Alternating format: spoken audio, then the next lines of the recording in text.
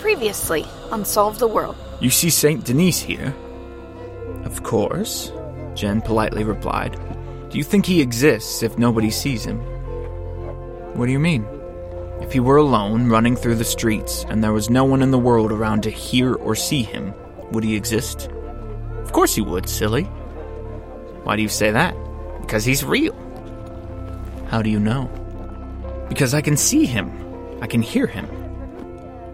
What you're seeing and hearing is a movie starring St. Denis. Excuse me? Your brain accepts the external stimulus of a man with head and hands, words screaming, and translates that into a series of ideas that you compute as a story. So, you're saying there's a step between reality and perception? Oh, it's much more than a step. It's an unterrible veil. We can never, ever truly pull away the curtain to see what or who is behind it.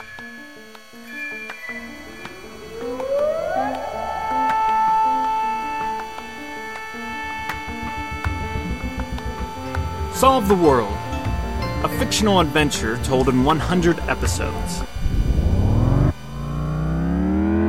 That's when my life got complicated.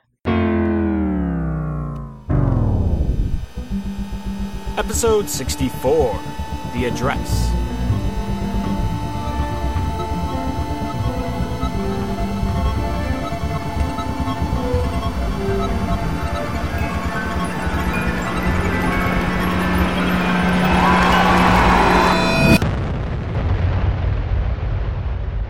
Some will see the message as a video on YouTube, others as an evening special on their TV.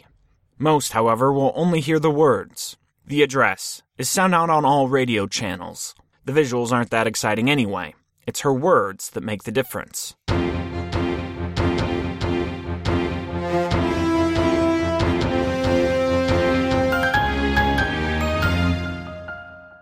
Hello, I'm Jennifer Dash.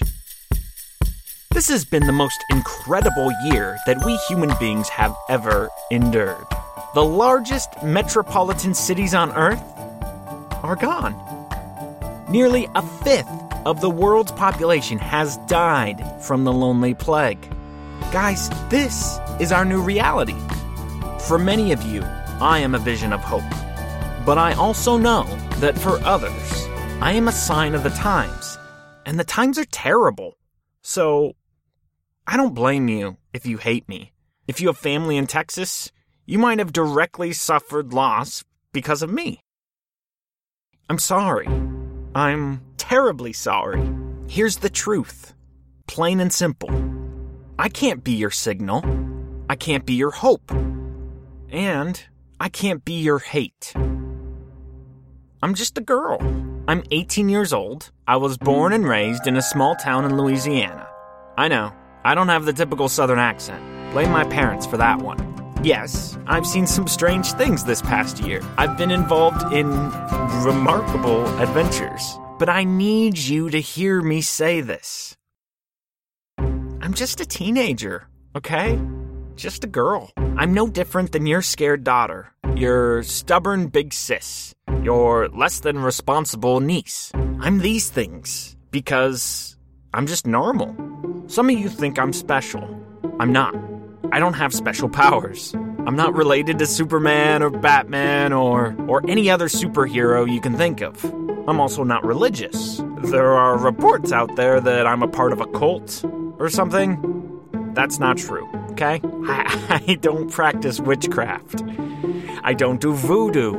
I don't cast spells. I don't lay hands on people for healing. I am not special.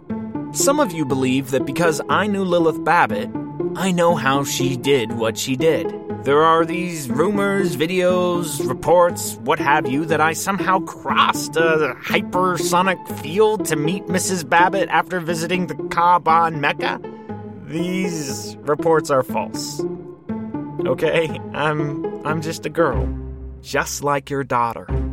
While I have this opportunity, though, I want to apologize and share my condolences with the friends and families of those who were murdered, particularly in the First Baptist Massacre, as well as those who died in the bus attack 4 weeks ago. I know that even though I had no intention of putting anyone in danger, none, I bear some degree of responsibility for those deaths and those left behind. From the bottom of my heart, I'm sorry. I'd also like to, for those of you who can't see, Jenn tears up here. I'd also like to say I'm sorry to the Margaret family, their daughter. Marianne was with me. She saved my life many times. Mr. Margaret, Mrs. Margaret, I'm sorry. Your daughter is gone. Marianne gave her life for mine. I'm so sorry. Jenn pushed away her tears, cleared her throat, resumed eye contact with the camera, and continued. It's December now. A new year is upon us. If I could make one wish for the new year, it would be that all the horror of the past 12 months could be erased. I mean that. I'm sure you feel the same. I want, and I know you want, the new year to truly be new. We want to be done with the old, and maybe, more than anything else, we want a fresh start. But how do you start fresh when the whole world's gone bananas? I said I'm not special. I'm not gonna change my tune on that. However, I'm sure you can understand, for whatever reason, I've become important. And it's not me. I don't say that to boast. Not at all. I'm not speaking to you today to flash my peacock feathers, to push my chest out with self-pride. That's not why I'm here. That's not my message. I'm important because I've reached a level of apocalyptical celebrity, to coin a phrase. That's why you're listening or watching me today, right? I told you just a moment ago not to hope in me. But I'd like to show you where my hope is. Maybe we can hope together. I'm speaking to you from the island country of Tonga. When I first came here, one of the scientists who works here asked me a question. She said, "Jennifer, what if all your pain and suffering could be undone?" I replied, "You're crazy. Live in the real world." But friends, I've come to share her hope. Now I find myself asking the same question. What if all our pain, all our suffering, what if it could be undone? I'm not talking magic. This isn't voodoo. This isn't prayer. In fact, if you said that there's no way on earth that your pain, your mourning, your loss could be taken away, I'd agree with you. There's absolutely no way on earth. Joanna de Tocqueville, she's the lead scientist here on Tonga. She gave me a tour recently of the satellite dish they've built at the top of this island. As you can see behind me, it's massive. It's also, in its own way, beautiful, gorgeous. If a person stares at it in the heat of the day without wearing sunglasses, that person will go blind in under 10 seconds. Can you believe that? It's that bright. You see, it's bright because the concave shell is mostly compiled of 800,000 synthetic mirrors. I say synthetic because it's a little more complicated than your just garden variety mirror. The composition of the satellite dish has been explained to me several times now, but heavens to Betsy, I can't regurgitate that info for you. If you'd like a detailed description of the hardware of the disc, you can call the automated line 097-505-999-001 to receive all the juicy details. Again, that number, 097-505-999-001. The folks here at SETI Operations Tonga geek out on all this stuff, okay? And let me tell you, they are excited to share the gooey specifics with whomever would like to know them. I'm just not the person to talk to about that. I don't know. As big and as awe-inspiring as this dish is, can you believe it's just a prototype? With your help, the dish behind me will be deconstructed, its parts used for a bigger mission. More on that and how you can get involved in a moment. First, I want to get back to our main question. What if all our pain this past year could be undone? What would that mean for you? For me, it would mean my best friend from back home wouldn't have died of the plague. It means my friends in California would still be alive, because the bombs would never have gone off. It means also that I wouldn't have to have this hand, a limb generously donated and stitched onto my own amputated arm. For those watching the program, a close-up on Jenn's raised hand is shown, revealing some pretty gross surgery scars along the wrist. What would you do if you could get back all you lost? What would you do with a second chance? What could humanity do with a reset? A plot of space, approximately 190 light years away, is special. Scientists here and elsewhere have pinpointed this block of space because it behaves like nowhere else. The best astronomers working for SETI estimate that this fragment in deep space has an 89.4% likelihood of being what us normal sci-fi geeks refer to as a wormhole. Friends, we don't have 190 years. Another year like the one we just endured, and we're done for. But what if, somewhere in the vast reaches of space, help was waiting?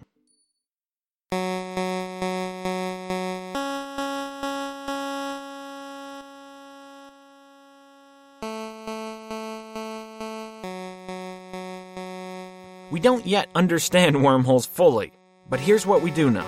Time, friends, is a variable. Perform any basic physics problem and you'll find time locked somewhere in the code, somewhere in the equation. Every single time. We, as creatures, are somehow built to experience time linearly, meaning the sun rises, the sun sets, the first day. Seeing time like a vector on a line graph helps us evaluate our lives and gives practical meaning to the everyday decisions we make. To say it as simply as the SETI scientist explained it to me, we see time like a straight arrow because that helps us function in our lives. But, and this is a big but, as so often is the case, our perception of reality isn't correct. Take, for instance, color. We see a red apple and we say, that apple is red, but it's not, is it? What that apple is, in reality, is everything but red. It absorbs all color but redness. The one thing it most certainly isn't is the very thing we associate with it. Isn't that fascinating? When I first heard that, it blew my mind. You see, just as we misinterpret color, we misinterpret time. It isn't linear. It's not a straight arrow. At least, it doesn't have to be. Smarter people than me have told me that if given enough time, Jenn winks while saying the word time here, as long as the rate of scientific advancement continues at the current pace, the enigma of time's arrow could be solved in about 70 years. That's not that long. 70 years and we could have it all figured out? Great! We could press reverse on our lives just like a video. We could pause the action. We could, in theory, live forever. Because we'd no longer be slaves to time, guys. No more wrinkles. No more pain. Anything, everything could be undone. But, another big but, here's the problem. We don't have 70 years anymore. You know this. I know this. Right now, Earth's clock is ticking. We're blowing each other up and blowing our chance for redemption. Look out at the night sky. Look at the stars. There's so many. We've only been able to look up at the sky with powerful eyes for, less than 20 years. And you know what we found? Up there? Hope. A lot of it. Astronomers at SETI and elsewhere have already discovered 36,000 Earth-like planets. 36,000. Currently, we don't have strong enough eyes to see into those planets, to see if they have skyscrapers and Great Walls of China and, human stuff. We can't see that. But do you really think that all 36,000 are barren? Beyond that, we can't see the end of space. For all we know, it could go on forever. Forever and ever and ever.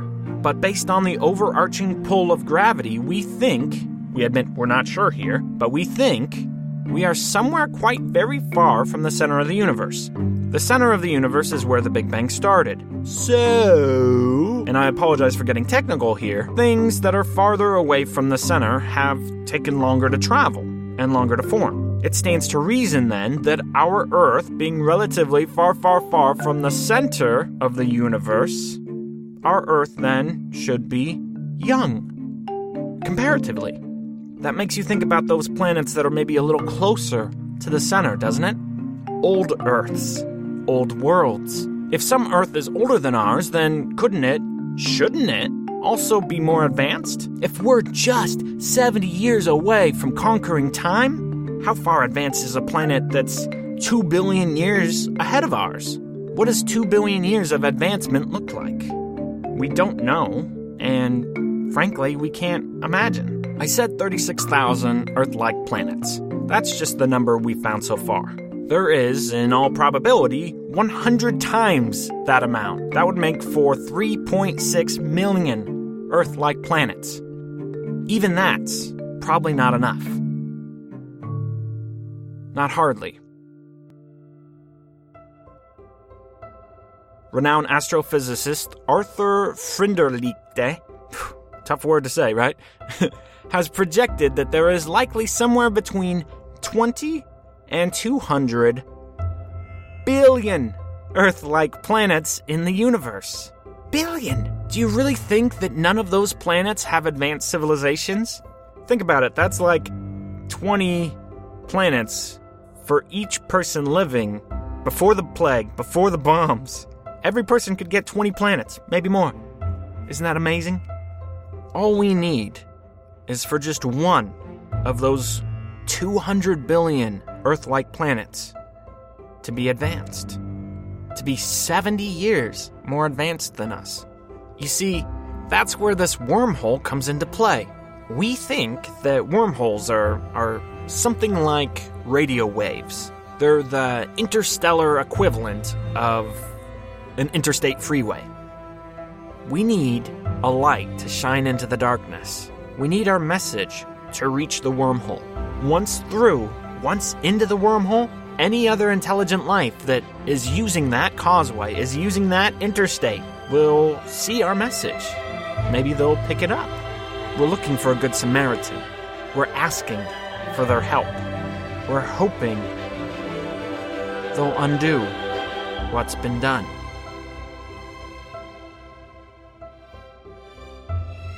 Every civilization reaches an extinction point in its development. Evolution, survival of the fittest, tends to work out so that offensive weapons develop at a quicker pace than defensive weapons. What does that mean? That means that as a civilization, our ability to murder ourselves has advanced quicker than our ability to save ourselves. This is not a railing moral judgment, as some have dared to conject. No, this is quite normal. This is how life works. Older, advanced civilizations will know this. They too, most assuredly, on their own homes, transition through this torturous time period like the one we're currently in, where the bad guys and the offensive weaponry prospered. But, and maybe this is the biggest but of all, those civilizations found a defense, maybe within themselves or maybe from without. How many times has this process been repeated? Perhaps we're not nearly the first. Perhaps we're the 200 billionth planet to reach out, to ask for help, to ask for control of time. I know, maybe your head's spinning. We've been talking these big, gelatinous ideas. Let's be practical, okay? Here's what SETI is doing. It's launching a satellite, the most advanced satellite in human history, into space. That satellite will direct all its energy towards the wormhole. It'll send information into that wormhole. Yes, it'll take 190 light years to get there. We'll be long done in by our own failures by then. But once the message is received, the answer will undo all the harm. Everything. In our message, we're asking the alien life forms for the tools to travel back to the year 2000, long before the lonely plague struck, long before the nuclear holocaust. We're also sending code along with the message. Certain codes that astronomers at SETI will be able to interpret precisely in the past. In layman's speak, we're sending a roadmap back to the scientists of the year 2000 so that they can avoid the pitfalls we've so awfully mired ourselves in.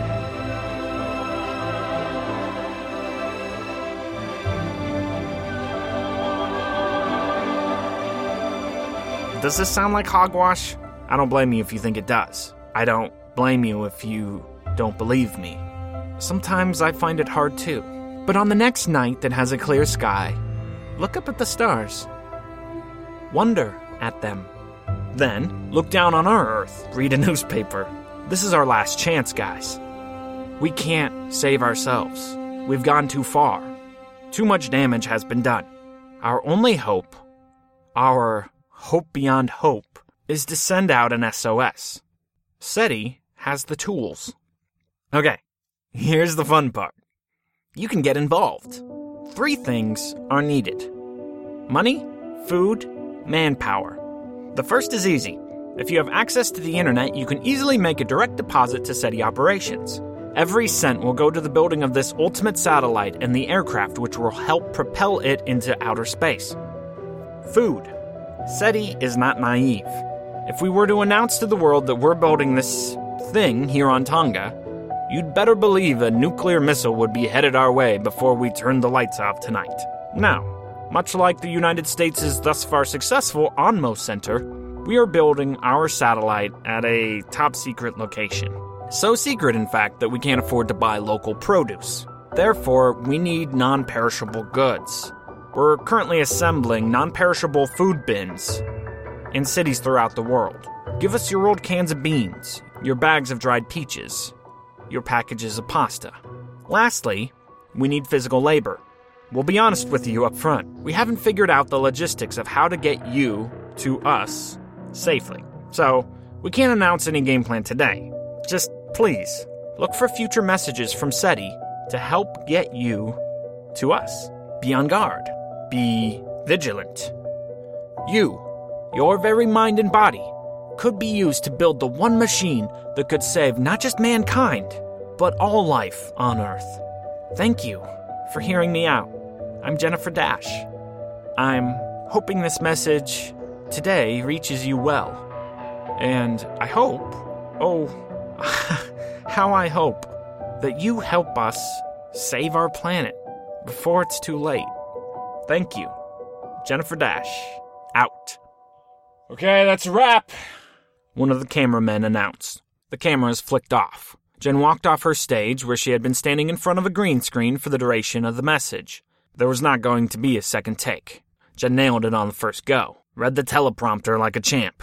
You did great. Joe the Spartan beamed from behind the cameras.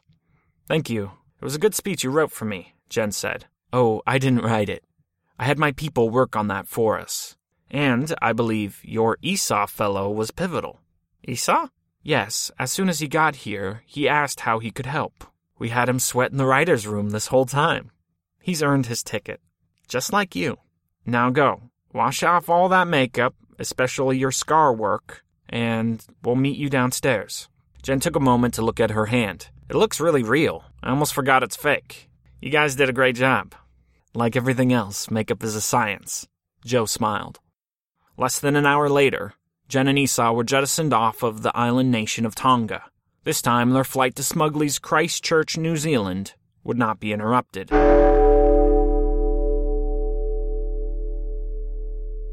Hey guys, I am Dante Stack, and all the sound effects and music you heard in this episode and every other episode of Solve the World can be found and attributed on our show notes page at dantestack.com. Hey, I want to give a shout out to everyone who's been producing fan art and writing blog entries for Solve the World in the last couple weeks. It's really helped us get more attention from new listeners, and I think it helps everyone buy into the mythos a little bit. It's certainly fun for me to read and review and look at, see how people are imagining the story unfold in their minds. So thank you for doing that. You're helping Solve the World grow, and I can't thank you enough for that. Along those lines, something I haven't, talked about in a while at the end of these episodes is simple iTunes reviews. Or for that matter, if you listen on Podcast Addict or Stitcher or wherever you listen to Solve the World, write a review for me. Doesn't take you long at all, and that's a great way to let iTunes and Stitcher and Podcast Addict know that Solve the World is a vibrant community. And so it helps them put us higher in rankings where more eyeballs will potentially see us, and therefore we'll get more listeners. So when you're trying to get people to be on the Will, Jen, and Miles Be Together party, well, if there's more listeners, then maybe you'll have more comrades in arms. You might also have more Atticus and Jen people fighting you, but it's all fun and games, right? Thanks, guys.